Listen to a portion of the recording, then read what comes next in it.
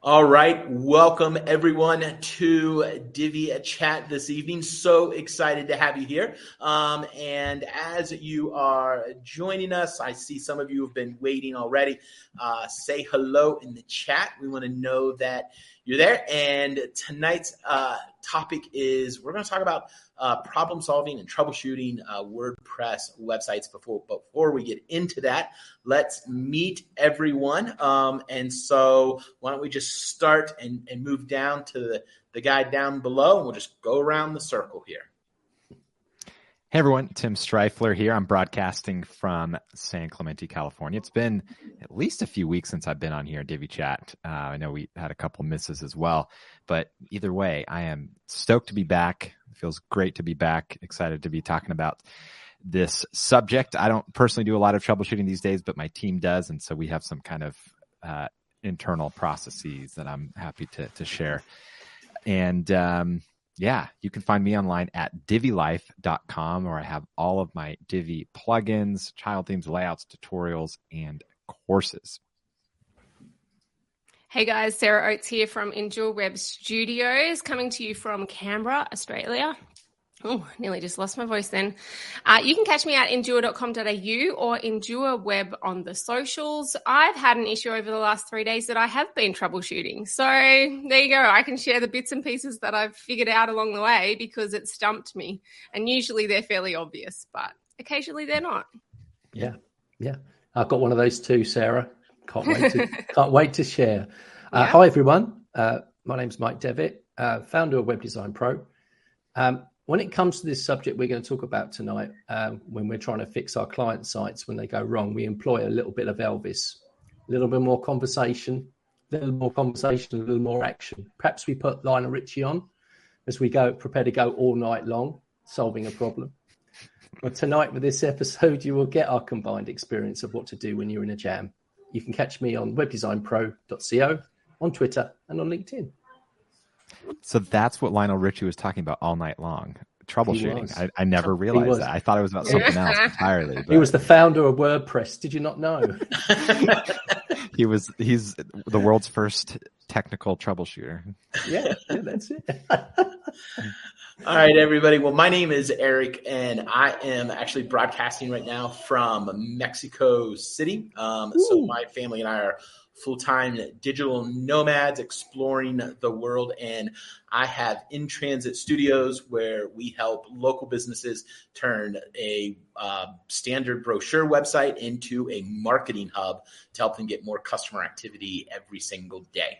And I am excited to hear some of what the everybody else has got to say, because I don't do much troubleshooting either. We have a ticketing system, so support things come in, and I don't even see those. And so I am excited about this. I do get an update. And so like a couple of you, we have an issue that has been baffling us the last 3 days. So this is a really timely episode. So Tim, do you want to start off and set us up with any boundaries of what we're talking about here, or what do you got for us as far as the defining the topic or the scope of the conversation? Yeah, absolutely. So I think to set it up, talk a little bit about why we need to troubleshoot. First of all, technology has bugs. If there's software, there's also going to be bugs. Even the best, most intelligent, experienced software developers in the world have bugs. It's just a nature of software. And so obviously poorly coded software is going to have more bugs than well-coded software, but even well-coded software has bugs.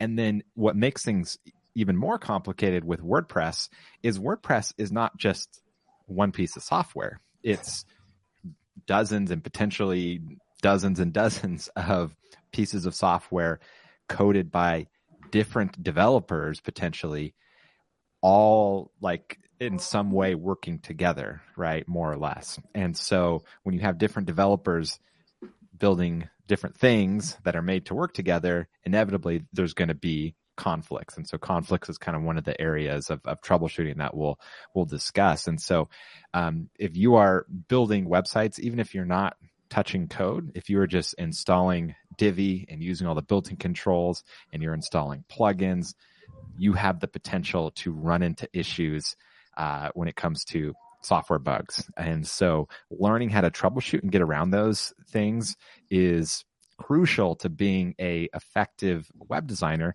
Or even if you're not building websites for clients, you're just managing your own website. Still, you want to be able to learn to troubleshoot because you will come across these types of things. And so, as Mike mentioned in his intro, sometimes these things end up going all night long, but they don't always have to. And so, learning some of these best practice tips and tricks and processes for troubleshooting can save you a lot of time and can also save your hair from being pulled out of frustration. So yeah. Not to say that Eric is He's had a lot of bugs. Yep. He's been all night long quite a few times. That's right. That is awkward. Okay. So I was kind of curious a little bit ago, and I went to ChatGPT and I asked, it to crank out a list of 100 things that can go wrong with a WordPress website, and it didn't really have any problems with that. So wow. I think we have plenty that we can talk about. Wait, sorry, not relevant, but did it do a full 100? Yeah. Okay. A full 100 list. We'll save this for when we do a ChatGPT or an AI episode. But every time I ask ChatGPT to do something, it does it like part of the way. I'm like, hey, write me a 1,200 word article on this subject that fits these parameters, and it does like half of it. And I'm like, where's the other half? I got you started. Now it's your turn, bud. Stop being lazy. Yeah. Well, you're lucky if you even managed to get logged into it. So that's a start, isn't it? You think, oh yes, I'm in. So I think let's see. What are some of the most common things that you guys have heard or come up? So let's just start with some of the most common ones. So, Mike, how about you? Do you have any? What do you think of when you think of the most common types of issues that come in? Yeah, generally. Through upgrades or upgrading, the upgrading process of either WordPress or maybe going back a ways Divi, although Divi's been very stable for a long time now. It's rare that I come across anything with Divi. And then you end up with a situation whereby something doesn't look right on the site, and then you may check it in another browser, or something's just not right. Maybe something's changed in some ways. And so one of the things that I tend to do before even upgrading a site is take a few snapshots of pages and have an idea of what a site looks like. Because sometimes you think, you're looking at it and you think, that doesn't look quite right, but I can't tell you why. And maybe it might be the font's not loading properly. Something's wrong. So, or maybe it was already broken before.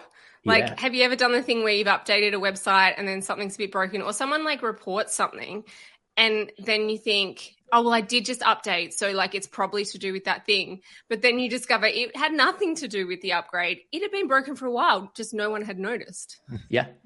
And that's even more frustrating. In fact, what's happening at the moment, and I'll talk a little bit about upgrading PHP, because there are quite a few hosting companies at the moment that are actually removing PHP anything before version 8.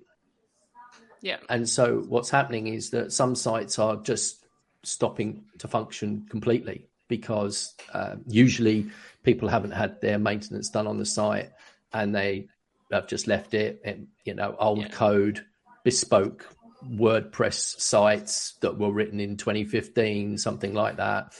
And they're just not going to work with WordPress 8. And I don't know if Sarah, Tim, Eric, any of your teams have had the experience, I'm sure they have, of trying to upgrade from version 7.4 of PHP to version 8 on a website. Some of them go really smoothly.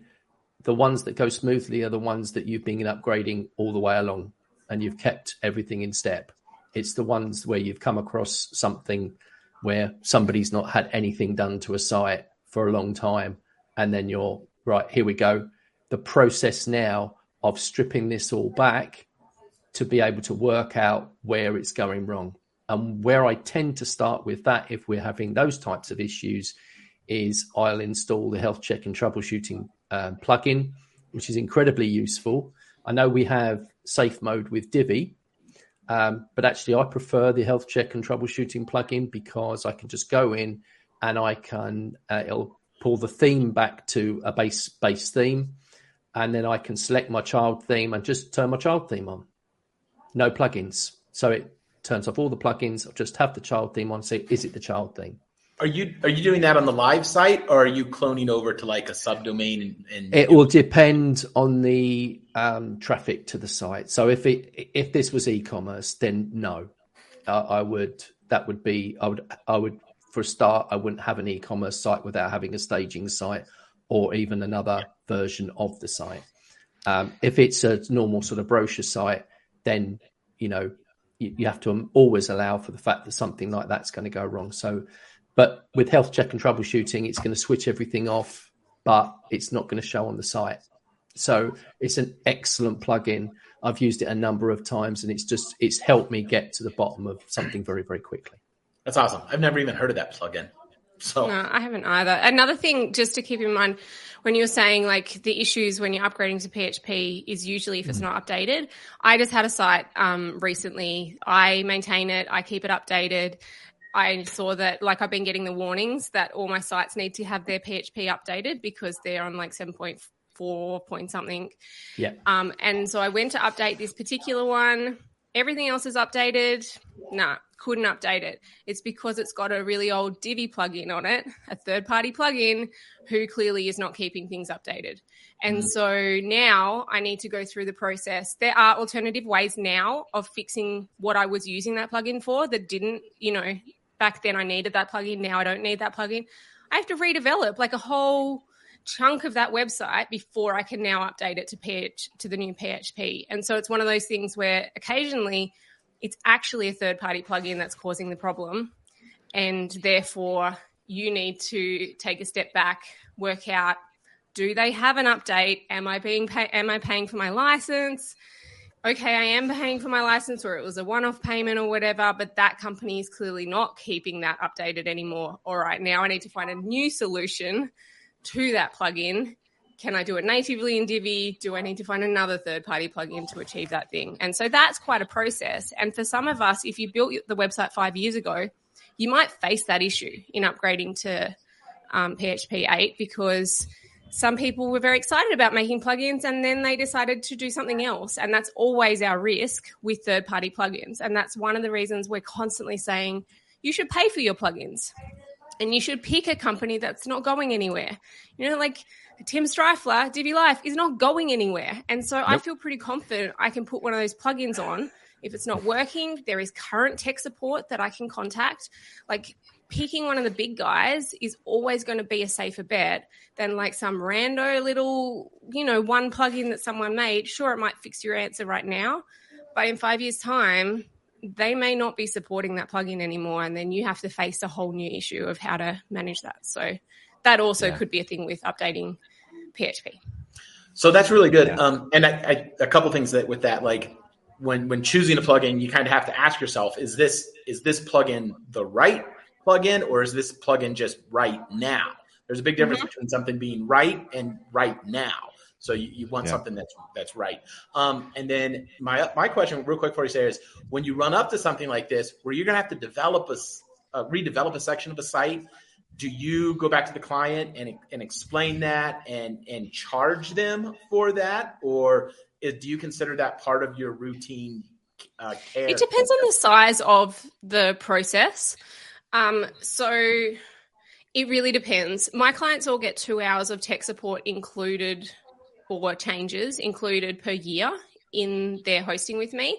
And a lot of clients don't use any of that. So this particular client hasn't used any of that time. So realistically, like max, it's going to take me 3 hours, but it's probably not even going to take me 3 hours realistically. So no, I'm probably not going to charge them for that time. And there is an element of bug fixing. And then there's an element of this is a full upgrade. And it depends, right? So for this client, I just think that's part of this site running. They already have 2 hours of tech support. It's kind of in the middle. That's fine. I'll make it work, right? I've got another client who had a Divi third-party gallery plugin because we wanted to be able to have a particular layout of the gallery. Now, that is no longer being supported. And they had suddenly come to me and said, like, it's not loading. I don't understand what's not loading. So then I went down this rabbit hole of it must be caching. I made sure all the Divi settings were turned off, the theme options, which is number one. Check if something's not appearing on your website, check if Divi theme options, like the advanced things or whatever they are, the performance tab, that everything's turned off. And then, clear your cache, check if it's working. I then changed the cache. So I went from WP Rocket to WT3. Total cache. Whatever that is, total cache. So I went and I changed that.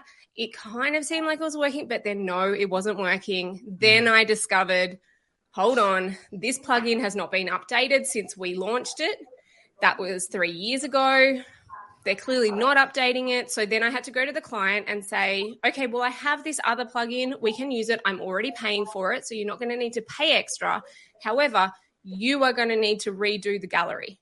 So I kind of put it back on them and said, look, this is my recommendation. You've got this plugin. It's not really working at the moment. I'm happy to install the new one. I've already set up the settings for it, but it's going to be your job to now go and reload that, and then I'll switch it over for you. So it's a bit of like a, back and forth where I'm kind of giving them the control and saying, this is what I think we should do, but it's your choice and you need to be a part of the solution, because refilling a gallery is freaking hard. Like trying to like spot the photo and like put it in the right order. I was like, I'm not doing that crap. Like that's going to take forever. So I think there's some times where I'm like, this is just bug fixing and it really should be a part of their maintenance. This is beyond bug fixing. And so for me, it's a case by case. Yes. Yeah, okay. That makes sense. And if they're asking for it, that's another one. If I spot the bug, then I'm more likely to kind of be a part of the solution. If they spot something and then they say, we want this to be upgraded, I'm more likely to say, no worries, this is going to be the cost associated with that. Yeah. No, okay. That makes sense. I was just kind of curious. All right. So what are some other common type, issues, troubleshooting, email, complaints you get from clients? Sarah, you got one, or Tim? Well, I want to go back. Sarah kind of mentioned it a second ago with caching. Clearing cache. Yeah. And I think that is an important one because it is such a common thing. And then Mike mentioned earlier about going through the update process, right? So updating WordPress plugins or themes. Whether you see an issue or not, part of your update process should be clearing the cache. And then if you do see an issue, make sure that your browser cache is also cleared, because what people don't realize is when you are updating a plugin or a theme, it might have a CSS file that is changed, right? Or a JavaScript file that's changed, but that file is cached in your browser or a visitor's browser. And so you need to make sure you clear your browser cache so that you're seeing the most recent version, and because it might be that file might have changed, but your browser's still loading the old one, but it's like everything's wonky. And so you need to make sure everything's cleared. And so, unfortunately, cache, it's a blessing and a curse, but it's a reality in web design. It is a curse. Yeah, it really is. I always. And the thing is, with web design and web development, when you're designing a site and you turn all the caching off, just turn everything off, you still end up bumping into it at various points with something that a server's decided that it's going to hang on to. So unless you're developing locally, and I tend to develop on a test site, like a subdomain these days. I did go through a period of using sort of XAMPP, MAMP, and what's the other one? Local by Flywheel. I think I've used them before when I was developing some sites. But in the end, I just decided to use subdomains. And then, of course, I know I'm going to bump into caching then. And there's a really good Chrome extension called Clear Cache. We've talked about this one before. Yeah. And if you set that in the settings for Clear Cache, if you set that to actually reload the browser. Yeah, thanks, Sean. Yeah, Sean Callanan uses it as well. If you set the only settings you need on is automatically reload active tab after clearing cache and the cache. So everything else you can turn off and it will do what you need it to do. You don't need to have all, because if you do all the other things, it'll like remove other stuff that's actually useful for you when you're just generally using the internet. You only need the cache one ticked and reload.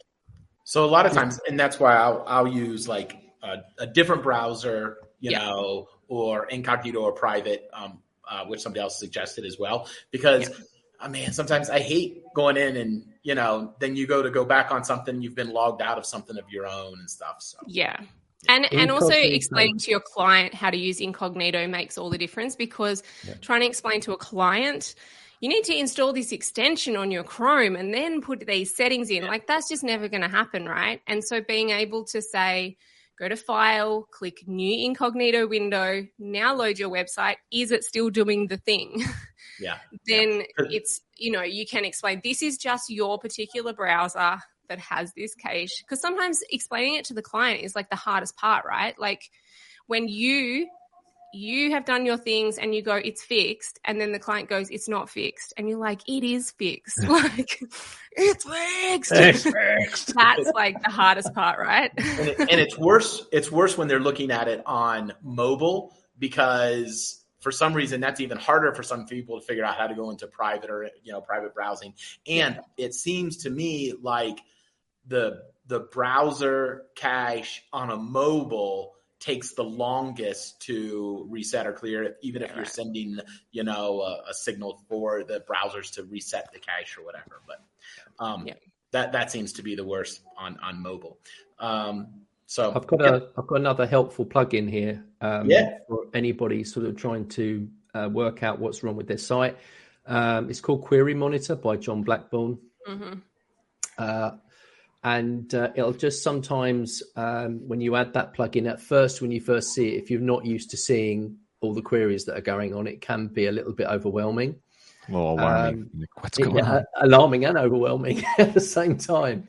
But it can also help with your diagnostics. But don't leave it on your website. No, that's my biggest recommendation is put it on, figure out the stuff, then get rid of it, partly because it kind of does a lot in the background. It makes your back-end experience a little slower, but also if your client sees that plugin, they will freak out.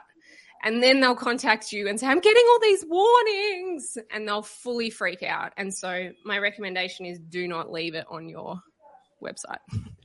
Made the mistake more than once. I've left it there. So I know some of the common issues that we get from time to time, especially with people that, you know, that we didn't build the site for or launch the site, is, people are submitting forms on my website and I'm not getting the form.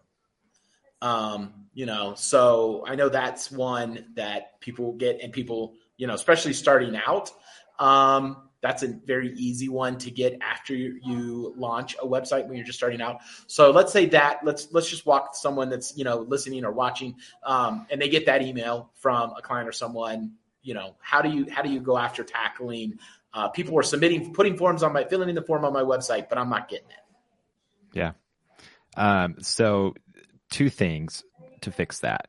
And I personally believe doing both. And one is using a form plugin that will save all entries in the database. So Divi's form plugin does not. It does not have a database, so it does not save it. So if the email sending on the server is not working right, which is usually the main issue, and someone submits a form, maybe it's a huge lead for your client. Well, if the email doesn't get through, that's it. That is a lost lead. But if you're using a form plugin that has a database, so pretty much every single premium form plugin has a database where you can see a log of everything that was submitted through, then you have that safeguard. So you can always go back and see who submitted what, when, and the best thing about like Gravity Forms, I don't know the other ones, but so I had this semi recently. There was lots for one client, so you can export all of the data and just send it through to them. And so then they just have this big export. Or there's a little resend button in Gravity Forms, which I thought was super cool because then you can basically send the notification again to them. You're checking that it's getting through to them. But secondly, they've got it in the nice little pretty format that Gravity Forms puts it in, that they can then deal with it, and they can directly reply to that email and it goes straight to the client if you've set it up that way. So Gravity Forms being able to resend to the client makes you look really good if it doesn't work. So that's an advantage. That's a great point. I love that. Yeah, and Gravity Forms is what I use and what I recommend. It is a premium form plugin. You get what you pay for. However, if you absolutely cannot pay for one, Forminator is a free one. It's by WPMU Dev. It has a lot of premium level features, but 100% for free. And they do it because they want to expose people to their ecosystem of hosting and other plugins. And so typically I'm very hesitant about putting free plugins on a site because it's like we talked about, is a developer going to disappear? Are they going to stop supporting it? Are they not going to upgrade the PHP? But this one's a safe one because they have a huge Caldera. Caldera was a big guy and they just disappeared. And how much pain did that cause all of us who put the free one on these people's sites, and now we had to go switch it. It was a pain in the butt. They sold to Ninja Forms and then Ninja killed them. Yeah. I don't really know what the strategy was there. But another plugin I use, and I dropped it in the chat, is there's an email log, a WP email log, and it logs but every single email that goes through the site. So even, password resets. Like password resets. Yeah. Like all of that. Like, so if WooCommerce, if you're using WooCommerce or any other third-party plugin, like every single email that goes through the website, it's logged, and then they do have an extension that you can put on that you can resend. That one they charge. So they charge for that extension, but just having that log for troubleshooting, because if nothing else, you can always copy and paste some. There's only been one time we paid to put it on somebody's site to do a resend of a bunch of past emails. But that plugin is part of our starting theme. We just put that on every single website. That's cool. Because it helps with troubleshooting email issues. Yeah, I've got one. This is a plugin. I've tried all kinds of email plugins. I did Mailgun, SendGrid, so another one. Tried those, and then I came across this one, and a friend of ours in the Focus on Your Biz, Kylie, recommended this to me, and it is the easiest and quickest to set up. So I can have this set up on a client site within 5 minutes. I've done the Postman SMTP app as well, that plugin as well. That causes a bit of pain because it's all using Google accounts, and so you're then into two-factor authentication. This doesn't need that. It does the same service that Eric was just talking about, where you can see the activity. And this, I think it's something like $10 for like 10,000 emails.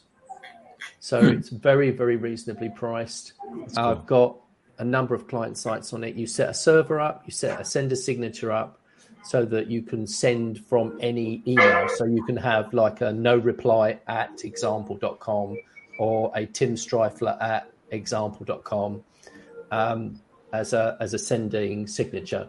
And then you just add a couple of records to the DNS for the domain, and you're good to go. Cool. API key, done. Nice. So to add to that, I guess, let me take a step back. The reason why that happens, where a client will say, I'm not getting emails through the contact form, or I'm not getting password reset emails, is because web servers are not really designed to send emails, right? They're optimized for displaying a website, right? And everything goes into that. They can send emails, but they're not really meant to.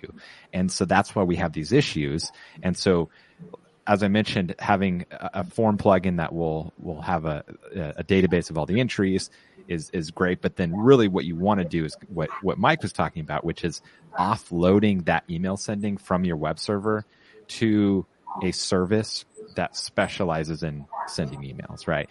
Like at the end of the day, you want your website to be your website and not try to be other things, right? Like if you need to send marketing emails, use an email marketing service. If you need to do this, then use another service. And so email sending is one of those things where, especially if you're on a site like e-commerce where there's a lot of transactional emails happening, offloading to a service like Mike mentioned. I've used SendGrid, never really been happy with it. No. I use Mandrill, which is owned by MailChimp. Oh, yeah, you can only use Mandrill if you're a paid MailChimp customer, and then it's an additional fee on top of that. That one's really good, and I do like it, and it pairs nicely with their email marketing. But I'll have to check out Postmark as well. I've heard good things about that too, that Mike recommended. All right.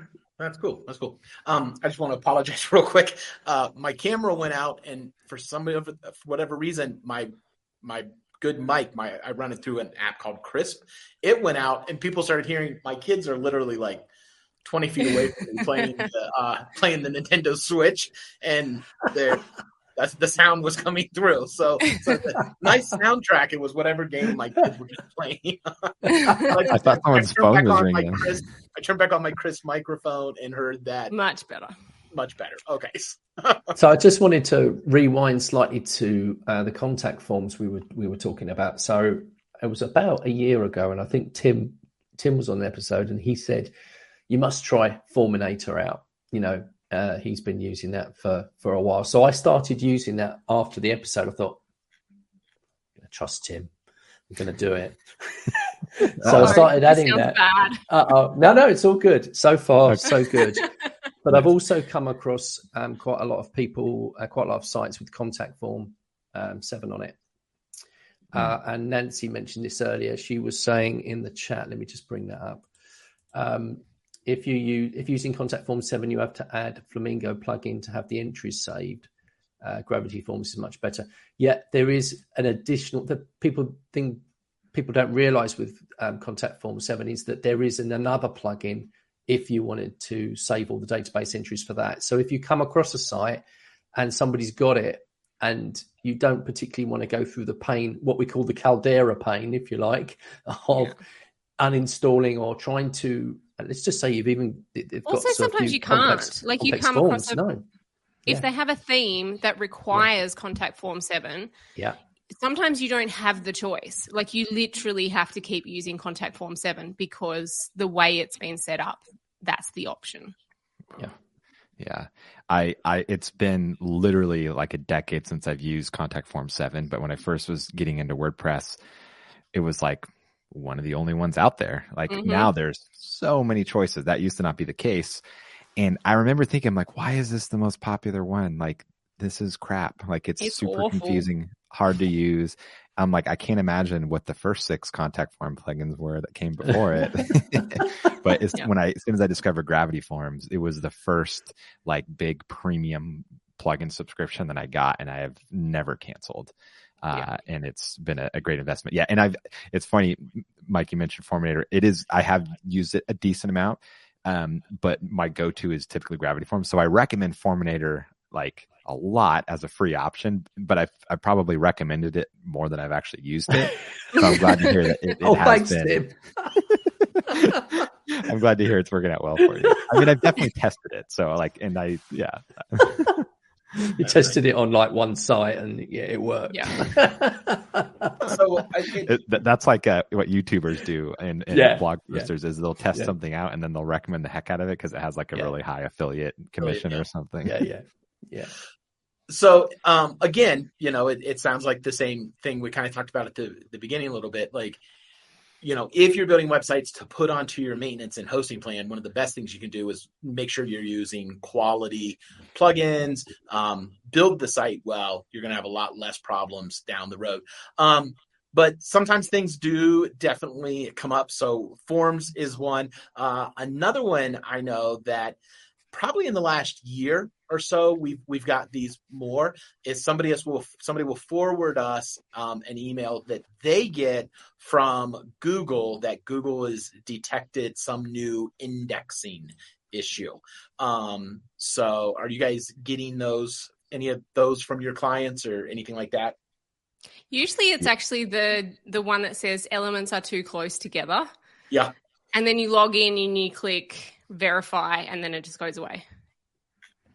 Yeah. A lot of those I feel like from Google are, I don't want to say sent in error, but just like they're like non-issues typically. Yeah.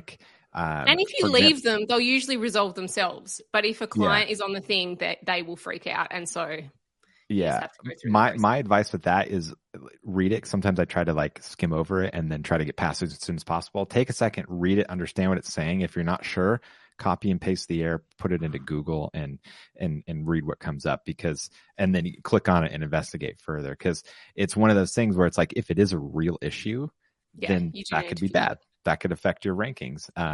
But some of them are just total non-issues. For example, you redirected a page and it's now saying that a previously indexed page is now redirecting or something like that. And it's like, well, yeah, that was intentional. That's what I did. Yeah. And so it's one of those things where it's they want to just alert you about anything and everything, which isn't always a good thing. And so you just kind of have to know and be able to discern what is necessary to investigate further or what you can ignore. Yeah.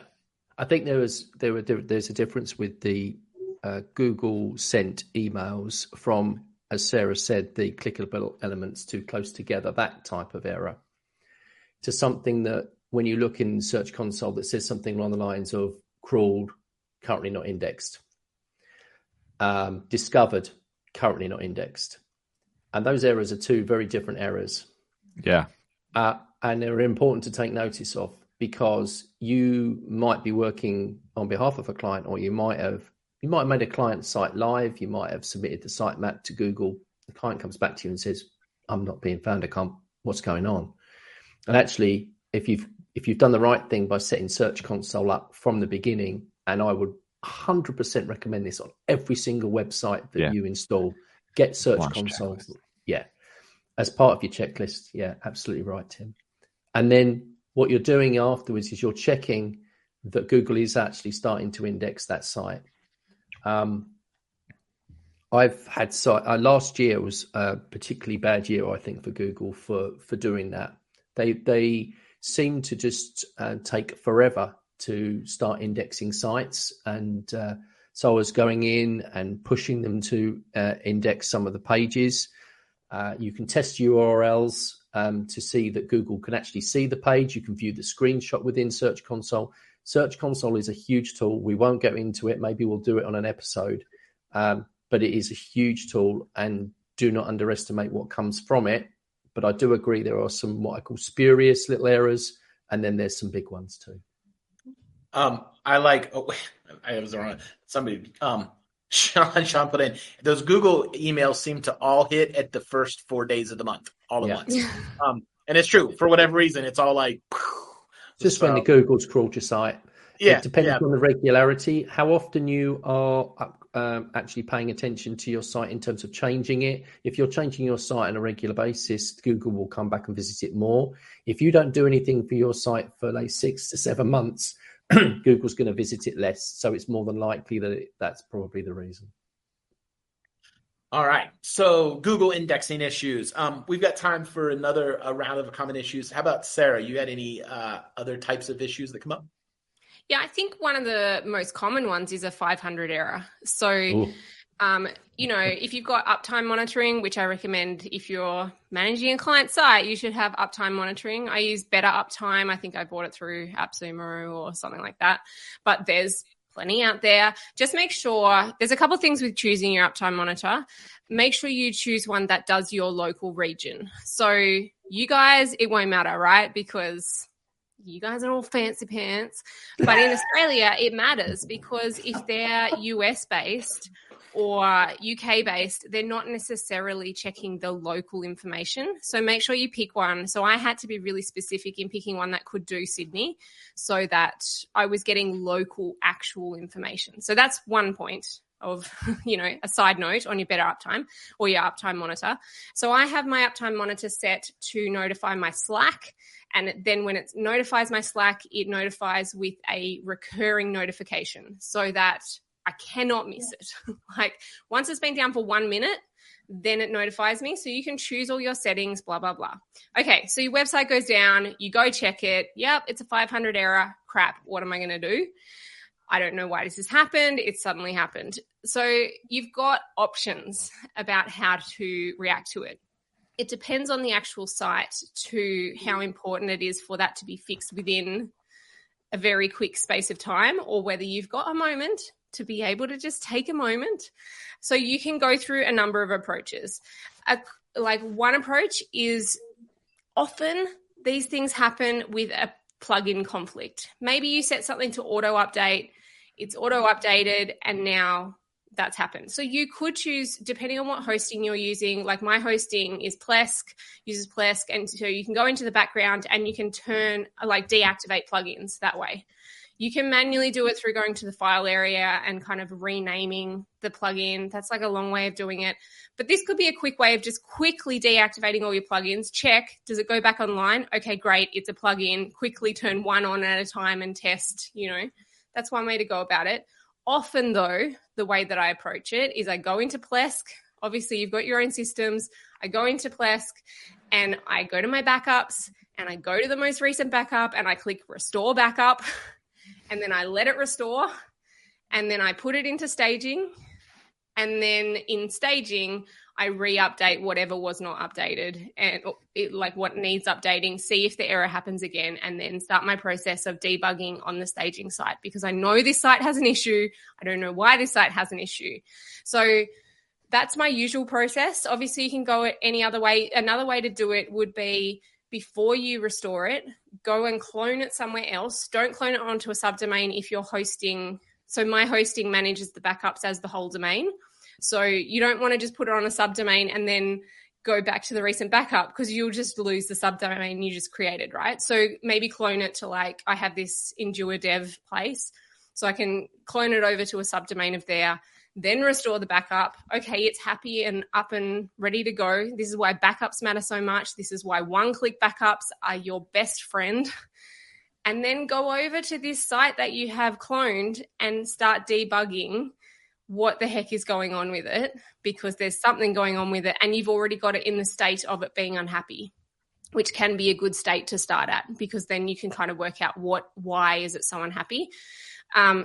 So you can do all of that stuff and then you can think it's resolved, right? So I had a site the other day, it was going down and I could not work out what was going on. It was going down, up, down, up. And so I had restored it. I had gone through, I thought there was this one particular plugin we weren't even using, but I thought, I think it might be that. So I got rid of that. It seemed happier. Wasn't happy. Changed the cache because I've been having lots of issues with WP Rocket. So I changed the cache over to see if it seemed like it was happier. I thought, yep, we're in a really good place. And then yesterday I said to the client, I've watched it for 24 hours. It's going really well. Have you seen any issues? He comes back and it was while I'd done school pickup. I get an Uptime Monitor. It's gone down. He emails me back and says, it's still being really buggy. I don't know what's going on. And I'm thinking, crap, this is my first year with this client. I don't want to lose them. I'm about to send them maintenance next month. And so then I'm like, okay, crap. So I go back to them and say, all right, I've done what I can do at this point. I'm going to go to my host and get them to check. And so my host went and looked at it and I had already done some of this stuff, but they said to me it was the PHP limit. Now, the issue with this, right, and then they have given me a rundown of how to look in my logs. The great thing about the way my host is set up is the logs are automatically turned on. And so they've shown me where to go and look in my logs to see the PHP errors so that I can figure that out. And if I had have known how to do that and I'd done that on the first day, I would have seen it was PHP and I could have fixed it straight away. So now I know that. That's a new tool in my bag that I'm going to use as my first step, right?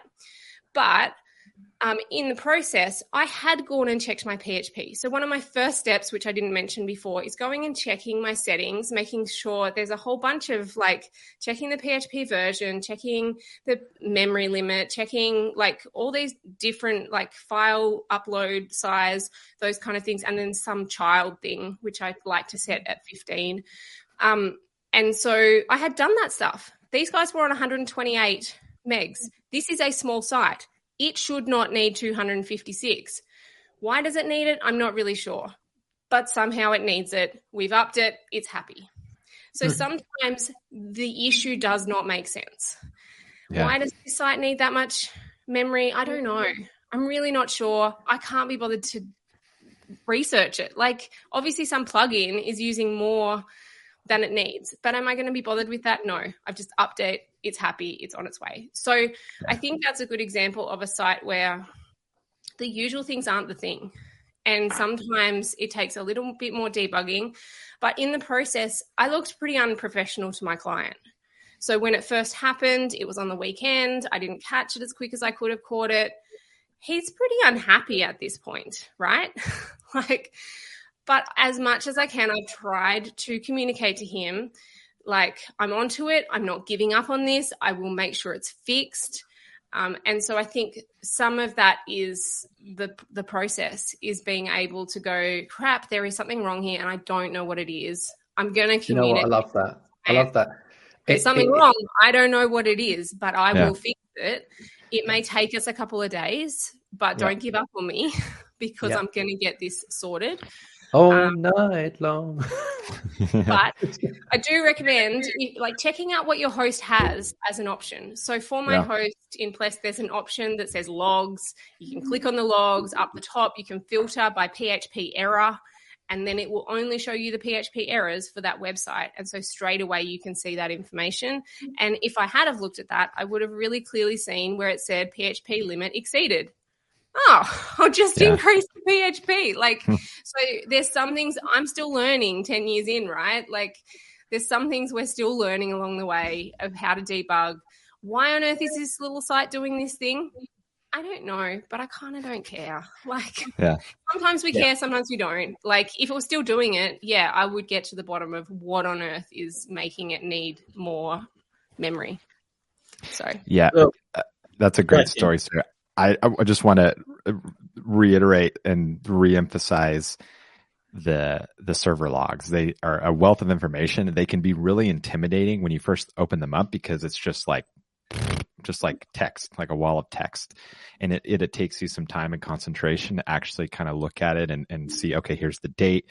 The site just went down, and I could see based off of it went down, here's the log of what happened right before, and you can kind of investigate. And like Sarah said, the memory limit, usually you'll be able to see, it'll say what is like causing that. Not always, but sometimes it'll show you like what file, which is it's a file in a specific plugins folder that is causing it. And so then you can see, okay, this is the plugin that's causing the limit. Because like Sarah said, it was not like a crazy site. It shouldn't have needed to be increased. And I had a similar thing where I just recently installed a plugin just to add one thing, and then all of a sudden I was getting, the plugin actually had it built in to show me a notice in the admin panel that said, hey, you need to increase your PHP memory to 256. Like, and that's not something I typically need to do. And so I had to increase it. And it wasn't a big deal, but if it didn't have that warning and I started using it, the same exact scenario could have happened that Sarah went through. Usually it's just one plugin that for whatever reason it needs more of that PHP memory. So the log. And honestly, 256 isn't that big of a deal. Like, I make it sound like, oh, it shouldn't need this much. It's really not that big of a deal to increase the PHP memory limit to that. So don't make it sound like it's a really big deal. It's just unusual for a smaller site. But for like a WooCommerce site, you would 100% at least be starting on 256. And so it's not a big deal at all. And your host can cope with that. Yeah, so absolutely. What I would also recommend is that you need to be at some point in your career immersed in what's gone wrong, because you learn so much from it. And so take on the bigger projects, be a part of something, help other people in the Facebook groups. If you see something in, say, the Facebook groups where somebody's presenting a problem, see if you can help, see if you can work out what it is without actually being logged into the site, because we have the benefit of having all the tools and everything to be able to look at our own problems. But sometimes, people present problems in sites, and actually you could help somebody out who's been spending hours looking at something, and they've become desperate, and they've thought, okay, I'm at this point, I'm new to the game, I don't really know that much, and we've all had help. We've all had help from others. Go out and get that help. Go out and ask other people about your issue. And just like Sarah said, also, don't be afraid to ask the hosting company, because they will be doing this all day. They might not be helping everybody all day. I remember SiteGround in the early days of using SiteGround. Their support was unbelievable, and you could go to them with absolutely anything, and they became absolutely swamped with everybody's WordPress problems. So they had to put up a number of barriers in order for people to get there. They did a whole load of FAQs.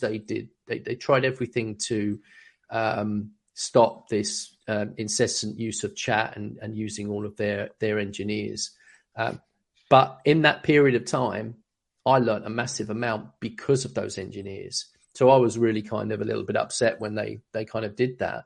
But that was my learning ground, if you like, as well, because I was doing things that were way out of my comfort zone. But I learned so much from being out of my comfort zone. And it's a lot to say for a good host, right? So if you're in Australia, use Kinetics, because their hosting is like that. And I can constantly ask them questions. But also, if you have a really good host who does answer questions for you, store their answers. Like, don't piss them off by going and asking the same thing again. Learn from them, and actually, like, these guys will usually produce a how-to document. And so then store that document so you can at least go check your previous emails or whatever before you then go back to them, because they're a gold mine, but don't piss them off. I always have the chat transcript emailed to me, so I have that, and then I can search my email and it'll find that answer as well. Because inevitably you're going to have the same question again. So 100%, and you will forget how to fix that issue. That's a really with WP Engine, for example, there's something that I have to do. It has to do with our licensing system. WP Engine, like, security is really good, but in some cases it'll block people from being able to activate their license key, because it's when they activate the license key, I have that issue with site. you. Yeah, it pings my site to make sure that their license is good, right? Well, sometimes WP Engine security will say, "Whoa, who is this site that's pinging our server?" And so it'll block it. And so there's no way for me and my team to go and, like, manually whitelist their domain. It has to be done by WP Engine support, but it's kind of a tricky thing. And so, like, a lot of times I have to, like, walk the person through what it is I actually need, because they're, like, just not getting it. And so I've saved, like, a pre-written, like, question of, here's what I need, and here's where you look for it. And so, because sometimes I know more than the entry level tech support person does, and so I have to, like, get them up to speed on what it is, and then if they need to escalate it, they can. But I thought of something earlier today when I was thinking about this subject, and there were a number of mistakes I've made over the years. And one of the things that I would say absolutely do is start an incident log off if you are in a problem. If you stop and think about it, you are the incident manager, you're the problem manager, you're the change manager, you're the release manager, you're the service improvement manager for your business. So you're doing all of those disciplines. And any good incident manager is going to record what they're doing and when they've done it. Because if you are all night long and you've done something at 3:00 in the morning, and then you go and get a couple of hours sleep, and then you come back to approach the problem again, you might go and do exactly the same thing, because did I do that or not? And you can't remember because you've got so tired and you've gone past the point. So really good log of what you've done and when you've done it. And then you can just go back over it and go, okay, I've done all of these things, because sometimes we go back to the beginning and try the same thing again. Well, maybe it'll work this time. Well, of course, it's not going to. Yeah. Leslie made a comment. I have a current site with a client using, what does it say? Bookable plugin. It seems whenever there's a Divi update that needs to be done, the plugin doesn't display correctly, and I do the update and I clear the cache and then it's fine. And so I think there are sites like that where you just get to know its quirks, right? Like you just understand this particular site has this particular issue whenever I run a Divi update or whenever I like whatever. And then okay, when I do this one, I'm better not to do it from Manage WP. I'm better to log into this website, run the updates, click clear cache, and move on. Sometimes websites just don't clear the cache. Like, who knows why? You've set them up to do the correct thing, and they just don't do it. There's some websites, okay, I know this website, I log in. I run the updates inside the website. Okay, great. Excellent.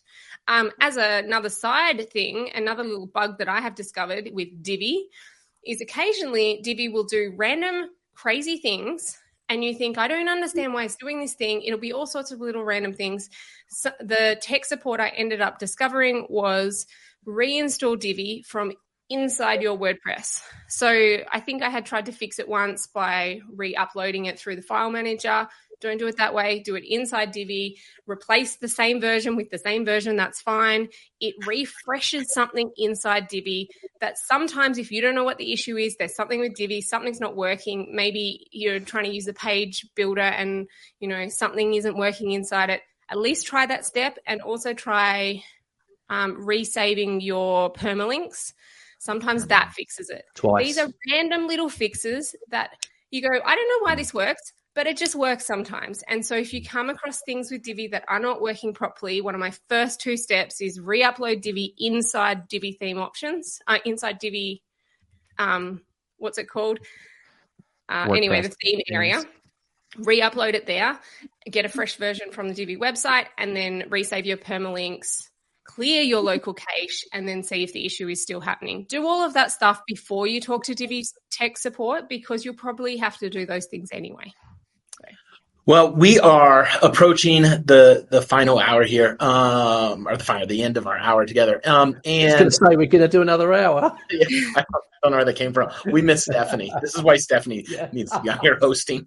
So approaching the end of our hour, and so I do think we'll take a quick trip around the panel here to do some final thoughts. But before we do that, I just again thank you everybody for checking out the episode, listening, the chat.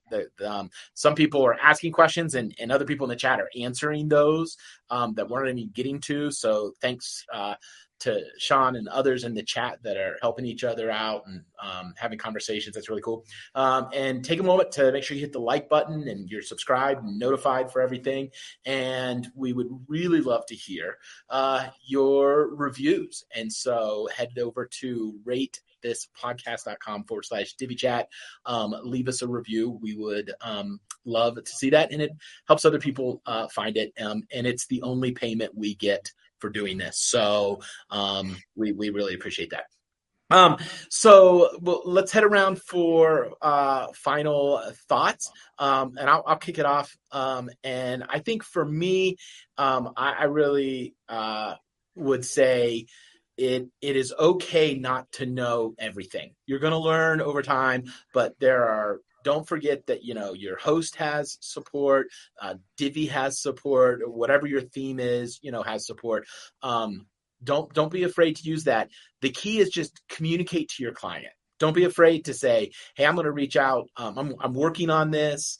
But I have found that as long as we keep our clients up to date, that we're working, even if it's the no update, just like, hey, we got this, we're doing some troubleshooting. Hey, we're going to bring in an expert to look at this. That's key. Just let them know, and then give yourself permission to learn and to use experts for that. So yeah, that's good. Kind of along those same lines, I would say be quick to ask for help. A lot of times, our pride gets in the way. And, there is that sense of like, we want to figure it out, right? Like this is, my responsibility. I need to fix it. But after, a certain amount of time, and you need to figure out how long that time is, it's no longer worth your time to continue troubleshooting. So be quick to ask for help. After you've spent 30 minutes to an hour troubleshooting, like start, go to the immediate channels first, like your hosting, if that's a related issue, or the plugin developer or whatnot. But then also have additional people that you can call upon, like developers that you can bring in. Like Eric mentioned, bringing in an expert, right? Bring in someone, at a higher level of skill than you may have, that can come in and they could probably figure it out really, really quickly. And so don't spin your wheels for too long. It'll only stress you out and make you lose your sleep, lose your sanity. Be quick to ask for help, and then ask them what was the issue and have them walk you through it so that you can learn, right? That, like, I think there's a benefit in trying to figure out ourselves, but after a certain point, you can still learn by asking for help and then having them walk you through what they did. Yeah. Yeah. My final thoughts are around your backups. So make sure that you have backups. I recently did the process of going through and checking every single maintenance site and double checking that they had backups functioning, that there was no errors. Yes, that took me half a day to go through every single client and double check. But I now feel really confident that every single client does have backups that are functioning really well. And knowing how to use them. So if you're not using a one-click system, like if you're not using Plesk where there's one click, or your hosting has it, I know WP Engine has one click restore, practice using a backup, because you don't want to find yourself in that moment freaking out when you're having to use I can't remember the names of them. Updraft Plus or whatever. Yeah. It still works and it's still easy and it's still good, but you need to practice it so that you know what to expect and how it works, so you're not freaking out. The main thing is about calming down and going, okay, this feels beyond me. All right, if it feels beyond you, run your recent backup, launch that, and then go in and double check that nothing is turned on to auto update, because you don't want it to just keep on happening. If it's happening due to an auto update, turn off all your auto updates and then give yourself some time to fix it. Most updates aren't security updates. Some of them are, and if they are, all right, you need to fix it quicker. But if it's not a security update, it's just an update, you can take a week to figure out the issue. You don't need to do it in the next 5 seconds if you've got a backup. But knowing how to use your backups will save you a massive amount of stress, rather than suddenly getting there and going, crap, I don't have any backups. Like, it stopped working 3 months ago and I didn't realize. Or you run it and it errors every time it runs the backup. Well, that's going to freak you out a lot. So making sure that you're good to go. eMedia talked about 2FA as well. I feel like we don't really have time to touch on it, but my answer from a security perspective is any admin needs to have 2FA. I personally use WordFence as my security plugin. They have WordFence. They have a login security area that allows you to do 2FA. I force 2FA for anyone who's an admin. I give them a 10-day grace period to get it set up. I email them and say, you've got 10 days to get it set up. Yes, you will get some emails that say, oh, I didn't set it up, or I thought I set it up, but now it's not working. No worries. You can reset the 10-day grace period, get them to start it again, make sure they understand you're not giving up. You're not just letting them not have 2FA. If you need admin, you need 2FA. If you don't want to have 2FA, you can be an editor. That's fine. You don't need 2FA if you're an editor and you've locked it down a little bit. None of my editors have access to the plugins area. They don't have access to the files area, the themes area. They can't do anything if they're an editor except put content on the website. That's fine. If that's all they need, they don't need 2FA.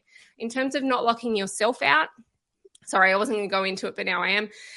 Go into the WordFence all areas, whitelist your own IP address, and whitelist your IP address in the 2FA section. If you whitelist your IP address in both those places and you have a static IP address, then you will never be locked out, because you can always log in. It won't even ask you for your 2FA when you are at that IP address. So That's how you don't get logged out or locked out. And my recommendation, yes, you have to have it. Yes, your admin clients have to have it. There is no answer around that. Admin has to have it. The end. That's good. The IP address is tricky when you're a digital nomad. So, but it would be tricky, and then you just have to suck it up and like put in the 2FA every time you log in. There are ways around making that easier on your computer. We can talk about that another time. But if you live in a static location, we pay an extra $5 a month for our internet to have a static IP address, and it saves me probably hours a month worth of not having to put in 2FA every single time I log into my website. But you can do ranges as well. So if your home has a range, we can do VP, static V. Anyway, doesn't matter. Yeah. Yeah. I was just thinking that anybody that disappeared around the hour mark has just missed the best 5 minutes of the show listening to Sarah talk about that. You mean 14 minutes? Getting my rage on. She's going now. For me, I've always felt that for a lot of people that are working on their own, and they feel like they're the last port in a storm. And this comes back to what Tim was just saying. I had a client who I was sitting at 8:00 in the evening watching probably Game of Thrones or something, and I had an Uptime Robot message saying "site down," and I went, "Oh, here we go." Just what you want when you're relaxed. I'm watching Game of Thrones. I know, it was really important. It was a really good episode as well. and I went, right, okay, let's go and have a look and see what's going on. And actually, one of the things I was going to say as my final thought is communication, because I immediately contacted the client and said, your site is down, just to let you know your site is down. Because I think sometimes we feel that we shouldn't be telling them, but we should. If their site's been down, for whatever reason, your site is down. This is a major e-commerce site. So, I mean, for me, it was a no-brainer anyway. I then found out when I contacted them, they messaged me back and they said, "Oh, we forgot to tell you that our product's going on national television tonight." And we meant to tell you. Right. So, okay. Your site's down, and I went on to Google Analytics just to have a look and see how many concurrent connections there were. And I'd never seen so many. There were 700 concurrent connections on Google Analytics. I've never seen it since, and it was mental. So it actually helped me fix it really quickly. The trick is communicate, don't panic. And as Tim said, if you get into stuck, go for help quick. Yeah. All right. Well, that's going to wrap it up for this episode of Divi Chat. So thank you to my co-panelists for all the expert insight advice. And again, everyone in the chat. And if you're listening to this podcast in the future and you have not ever made it to a live show, we encourage you to do that sometime. Head over if you can and join in the chat. It's a lot of fun. So with that, thanks a lot for being here, everyone. Take care.